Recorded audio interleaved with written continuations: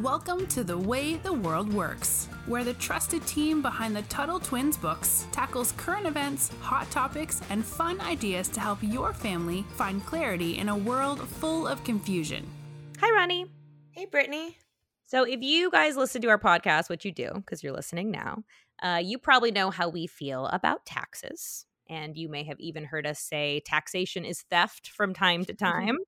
And we say that because taxation is theft. Simple. It is when the government steals from us to fund whatever it is they are trying to pay for. And spoiler alert, a lot of times, actually, I would argue to say most of the time, the things they want to pay for are completely unnecessary or they're programs that don't work. I mean, I could name numerous things. I'm trying to think of like a most recent thing. It would be a harder question to say find something that worked, I guess, right? Maybe, yeah. I guess there's not many things. So, Ronnie, I want to ask you a question. If the government did not make you pay taxes, would you? No, probably not. No, I was trying to in my head think, would there be any reason why I would choose to? But no, nothing comes to mind.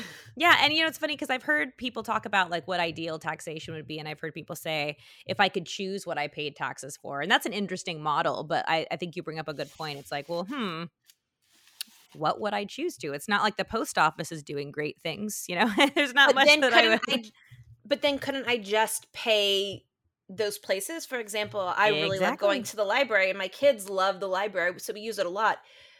But couldn't I then choose to just pay money to a membership for a library? Exactly, right? That would probably be a better library system. So exactly. So I think a lot of us feel the way you do, Ronnie. I know I do, that if I was not made to pay taxes, I would absolutely not pay taxes. I wouldn't be giving my money to spend money on wars I don't want to be in, or how much did we just give to Ukraine? I know. I think it was in the billions, but you just think like, wait a second, what? All this money. So I would absolutely not pay with taxes if I didn't have to. And this is why the government needed to create a way to make people pay these taxes. Some might even say scaring them into paying these taxes, because as we've talked about before, all taxation and even anything government does, it's enforced by a point of a gun, as we say, right? Because they have to use force. They have to kind of scare you into doing it. And so that is how we got a wonderful organization called the Internal Revenue Service, which we talk about, call it the IRS. So we will dive into this terrible agency today, arguably one of the worst. So Ronnie, I'm going to ask you a question again. Do you know, here's a little trivia for you. Do you know which president started the IRS? No, in fact, as you were just talking in my head, I was trying to think. I don't even know when the IRS was started. Maybe give me a year. Maybe that'll give it away. That'll be a dead giveaway. Oh, okay, then never mind.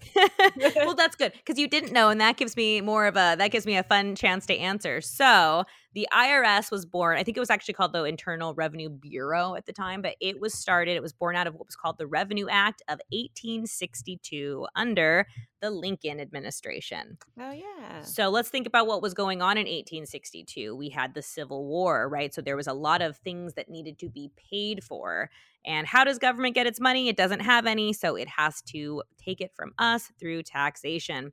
So this was originally supposed to be just a temporary measure. It was just going to help pay for the war. And then when the war was over, we weren't going to have to use it anymore.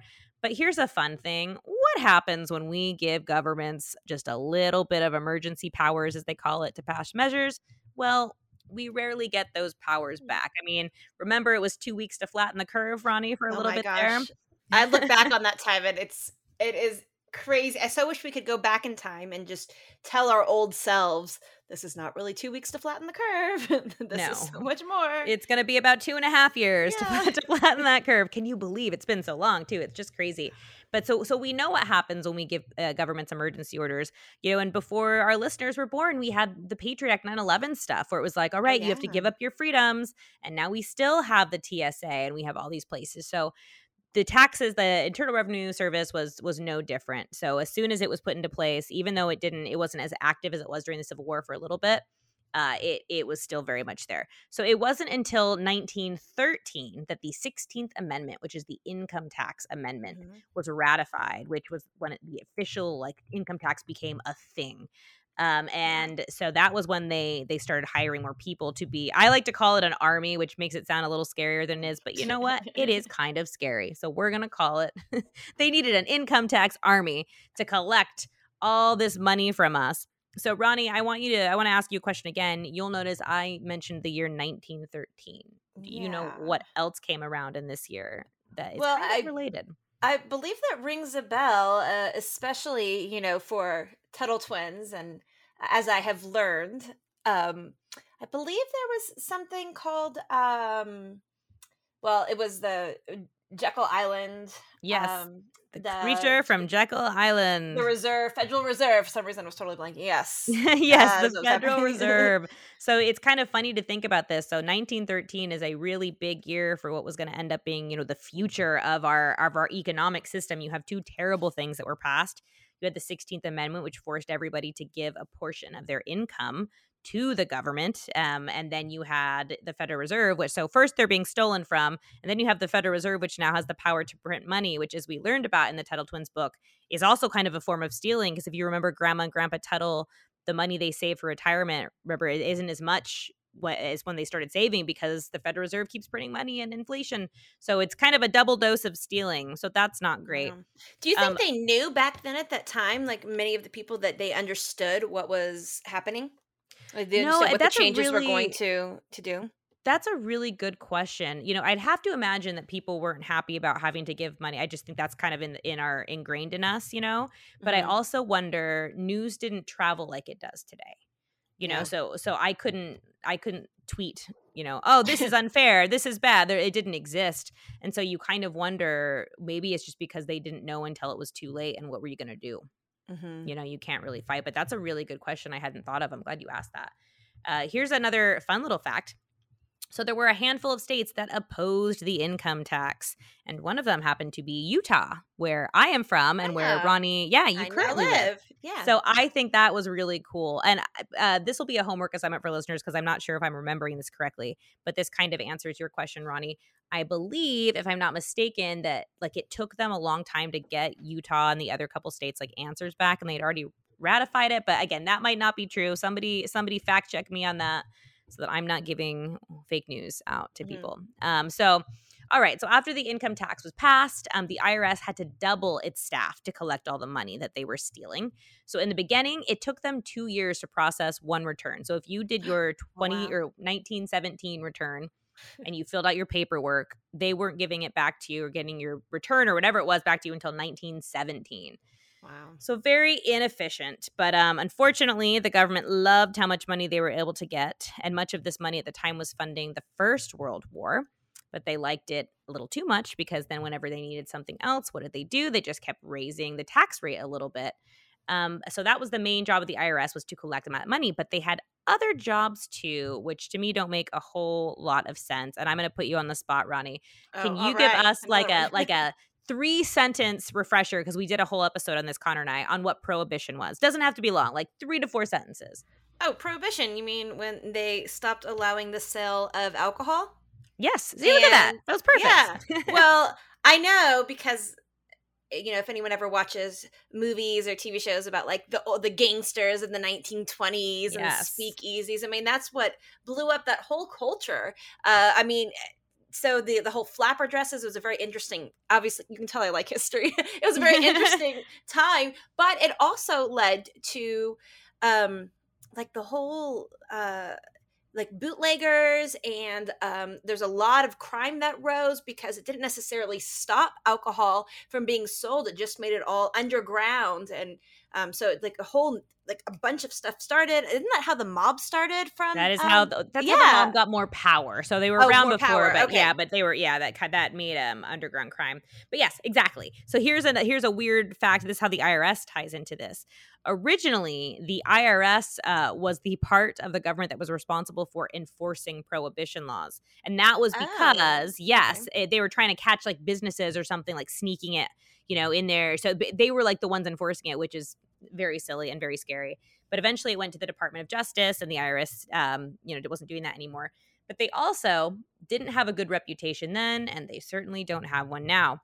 So there was a lot of like bribery from within the IRS. Like they were taking bribes from people. There were also people within the IRS who were not paying their own taxes. So that was in 1952. There was a lot of conflict there. And the IRS today is known for its incompetency. Incompetency meaning like its ability to just be so, well, I'm trying to think of another word for incompetency to try to break that word down, but just to fail miserably. They're just not good at what they do. They're not good at it. And in recent years, like they've had, because with your taxes, you have like your social security number, you have all this really private information. And in recent years, either somebody hacked into their system and they never told anybody what happened, or an employee leaked information on a bunch of individuals. So they can't even keep our information private and secret, and they have pretty much everything. I don't know if anyone has ever had to call the IRS, probably not our listeners. I hope you never do, because it takes a very long time to get a hold of them. And when you do get a hold of them, they have very little guidance for you. And it's funny, I've had really nice IRS people I've had to talk to on the phone during tax season. And then I've had people who so clearly hate their jobs that I almost like, it's really hard to have sympathy. And then it also takes them a long time to process returns. And this is really funny to me, because if you are a day late on your taxes, you get slapped with all these fees and these fines. But if the IRS is late doing, processing, they're fine. They're fine. As much time as they want. In fact, they'll probably get more money from the government for doing it. So in the 1990s, this article came out, and it talked about how the IRS was barging into homes of people who were late on their taxes, but they were barging into them with like guns loaded. Like it was really, yeah. See, so I didn't know that. I didn't know that was like a typical thing that IRS agents did, is that they themselves actually went into homes, especially with guns. So yes, I'm glad you brought that up, because I had no idea. And scary. I think very scary. And these were people, these weren't gangsters, right? These weren't mobsters. These were just people who, yes, they were late on their taxes. They didn't pay their taxes, but they were nonviolent. They weren't doing anything that warranted that. So then during the Obama presidency, and you probably remember this, the IRS was targeting groups and people who had conservative beliefs and started going after them. Because the thing is, yes, if the government looks at anybody's taxes, they could find something wrong. It doesn't and I'm not saying that means people are dishonest. I'm just saying, like, the government, if they want to find something, they will. Well, when you're dealing with all the details of these little numbers, and I mean, that's what all the tax returns are, then of course you're going to, I assume, right, that's just built into the system, so they can always find something wrong with everyone. Because there's so many rules, you honestly don't know. You don't even know all of them. It's ridiculous. Honestly, kids, that's the worst part of growing up, is having to pay your taxes. It is the worst. So now it's getting even worse. And Ronnie, I'm gonna throw it back to you a little again to have you tell us a little bit of what's happening with the IRS today, because lately, in the last month or so, which I guess this episode will come out a little bit later, but recently, a couple months ago, we've had something new. The IRS is expanding a little bit. Can you talk a teeny bit about that? Sure. Well, I think first off, what's interesting is that it's all tied into an act called the Inflation Reduction Act, which you would think has to do with inflation, but actually once you start reading it, you realize it has to do with the ways in which they are hoping to reduce inflation. And one of those ways is by hiring a ton more IRS agents to try to find as much money as they can from individuals. And now they say, we hired all of them so that we can try to get more money from the rich people, because the rich people don't pay the taxes right. But I saw somewhere, and I can't remember the numbers off of my head, but how many people are in the top 1%, as they say, or the top percentage that they're actually concerned about, need better scrutiny of their taxes. There's not very many, and those people could easily be covered by far, far, far fewer agents than the number that they hired. They hired, or at least they were looking to hire, 87,000, I think, is 1,000 extra IRS agents. So what's going to happen is that they're going to be spending all their time, sure, a little bit of extra time on the rich, but most of it's just going to be on average, regular people trying to get every last cent they can out of you for taxes. And it's a little scary, especially, I didn't know this before, but when you mentioned about in the 90s that they were going into houses with guns, there was, I don't know if you saw this, but there was the ad for the hiring of the 87,000 Yes. new IRS agents, the job posting was circulating online. And one of the things in the job posting was saying, oh, and, it was either they were looking for people with experience with guns, or they were going to teach you to have how to Or like you had carry to a be gun, comfortable carrying a gun. Yeah, it or was something something like that. creepy. But it was Yeah. very weird that it was in the posting, because I didn't know that was typically what IRS agents do. Usually you think they're just sitting, they're a little bit nerdy and sitting behind a computer and just crunching numbers all day. So nope, they're very scary, as it turns out. So I think we're almost at time. So I hope that gave you a little bit of some clarity of what the IRS is. Basically, it is one of the worst government departments ever. And in order for taxation to be theft, somebody has to be there to do the stealing. And that is where the IRS comes in. So we'll leave it there today. Thank you so much for listening. Please like and subscribe and tell your friends about the podcast. And Ronnie, we will talk to you later. All right, bye. You've been listening to The Way the World Works. Make sure your family is subscribed and check out TuttleTwins.com for more awesome content.